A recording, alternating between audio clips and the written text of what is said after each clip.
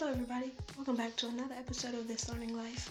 In this episode we're going to be talking about the college application. As you can imagine, when applying for colleges, one of the most important parts is the overall application. The first thing you should know about any college application is the due date. When is the application actually due? Most schools do not accept late applications, and you shouldn't want to turn it in late anyway.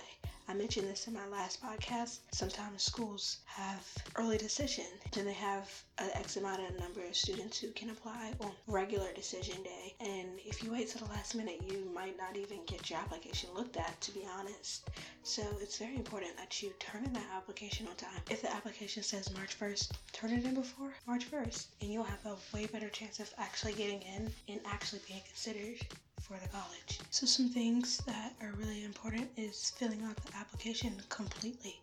Don't leave anything blank. I know that might seem like, why would you leave something blank? But a lot of people do it apparently. I don't see why you would. Look for the application instructions and fill them out exactly as the school has instructed you to do. Some schools require more than others. Some schools might want you to turn it in by email or by online forum or by mail. So it's very, very important that you're following those instructions very carefully so that you get it where you need it to be on time. Make copies of everything that you submit. That is so important, because if you're applying for multiple colleges, and I advise everyone do that, I wouldn't advise you to just apply to one. Apply to multiple colleges. You're going to need the same exact information, and you want to have it on file that you actually turned it in, and you turned it in on time. Another thing you need to do is make sure that you have all your ducks in a row. That being said, you need to make sure you have your high school transcript. That transcript is so very important. Sometimes schools might require you to have an official one, and all that means is that you will probably have to get it from the guidance counselors at your school, and they'll probably put it in an official file, or they'll seal the envelope or something like that the transcript is in. And if you do get a sealed official transcript because you're mailing it to the school or whatever, don't open it, because as soon as you open it, it becomes unofficial and they won't accept it.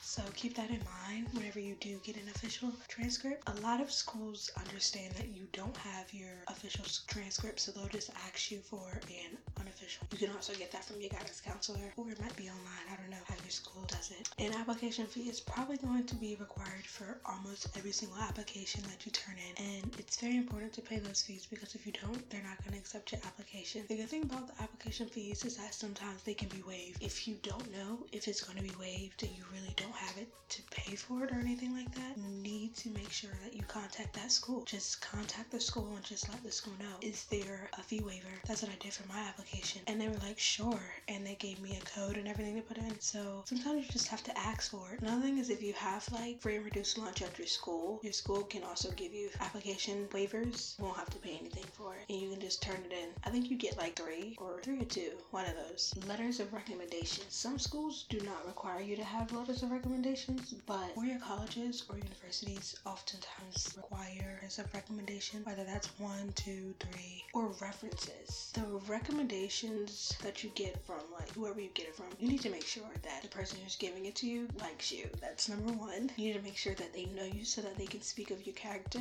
and they can write positive things about you. Sometimes the application will say, send this link to the person who's recommending you, and they'll have like a separate thing that you don't even get to see. It just really depends on the application. It's also important to note that recommendations cannot come from relatives. The recommendation probably is not going to be considered. There is an area that you have to put relationship to student, and if it says mom or dad or cousin, it's just not going to look good. So recommendations should come from people such as your teachers, coaches, mentors, church leaders if you're really involved, employers, and people who you've worked with in the community, like community service, but not relatives. Another thing that is so important is your college admission test. Some schools, like my school, requires you to take a placement test to get in, and then some schools require you, most schools are going to require those SAT, ACT scores. My school required an admissions test, like a placement test, but they also did require the SAT, ACT scores. So it's very, very important you take those tests.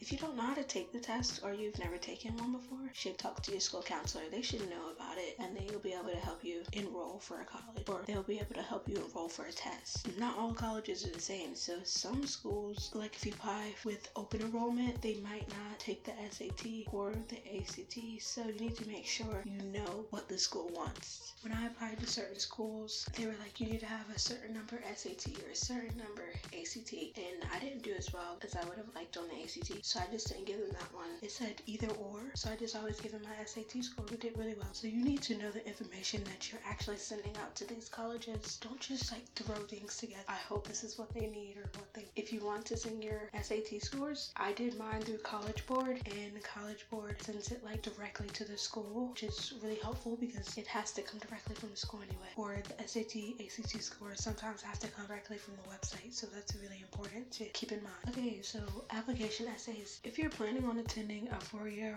college or university, you might have to write application essays, and it's very important for you to take your time with it and actually do it well, because they read those, and that can be the decision of whether or not you get into college. So you don't want to half do it, you want to do it well. You might have to get like your mom or somebody at school, an English teacher, to make sure that it's grammatically correct and everything like that, but you really need to do those college applications essays. Sometimes you'll get to choose your own topic, and if you do get to choose your own topic, if I were you, I would talk about yourself, because people talk about themselves really well. But if you don't get to choose your topic, actually answer the topics that they give you. Don't be like, the topic says talk about something you would change in the world, and then all you do the whole time is talk about yourself. They're gonna know that you didn't answer the topic, and it just doesn't look good for you. Some schools require you to have an interview. If the school has a very, very selective process, they might require that from you. My school didn't require it, but a little tip, if you are doing an interview and you have to do one, relax. A lot of times they're going to be able to tell if you're nervous, and they're not there to make you nervous. They just want to know more about you and things like that. Sometimes you might have an online interview, or you might have to go there in person. It just really depends on the college and what they would like from you. It's super important to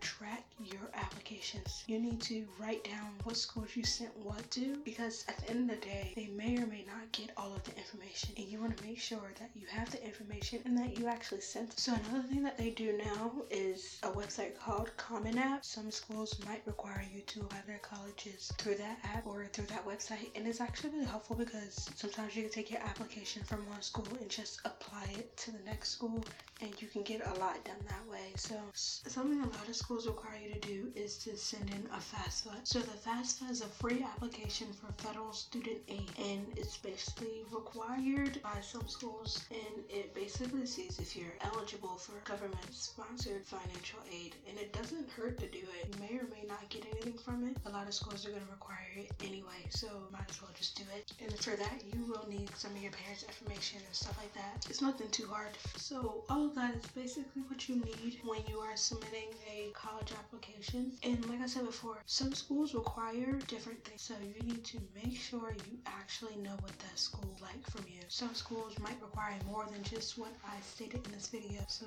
it's super, super important for you to go out and find that information that you need for your college. You'll need a high school transcript, you'll need to pay the application fee, you'll need to do college admission test, or some might require you to do the SAT or ACT and submit those scores. You'll need letters of recommendation, application essays, and for some schools, an interview. It might seem like a lot of stuff, but once you do it for one school, you'll basically take a lot of that same information and just apply it to another school's application and send it in the way that they want it to. And like I said before, there's this thing called Common App. It basically stands for Common Application, and it's very self-explanatory. It's an application that most schools are going to accept, and they want you to do. They want you to submit the information on. So once you have that done, you're basically golden. You just transfer the information into the place that they want it to be in, and you're set. College application process can be stressful, but when you complete it, you'll feel so much better because you'll have it done. And when you complete it the right way the first time, you won't have to go back to it. So it's better to just finish it the first time and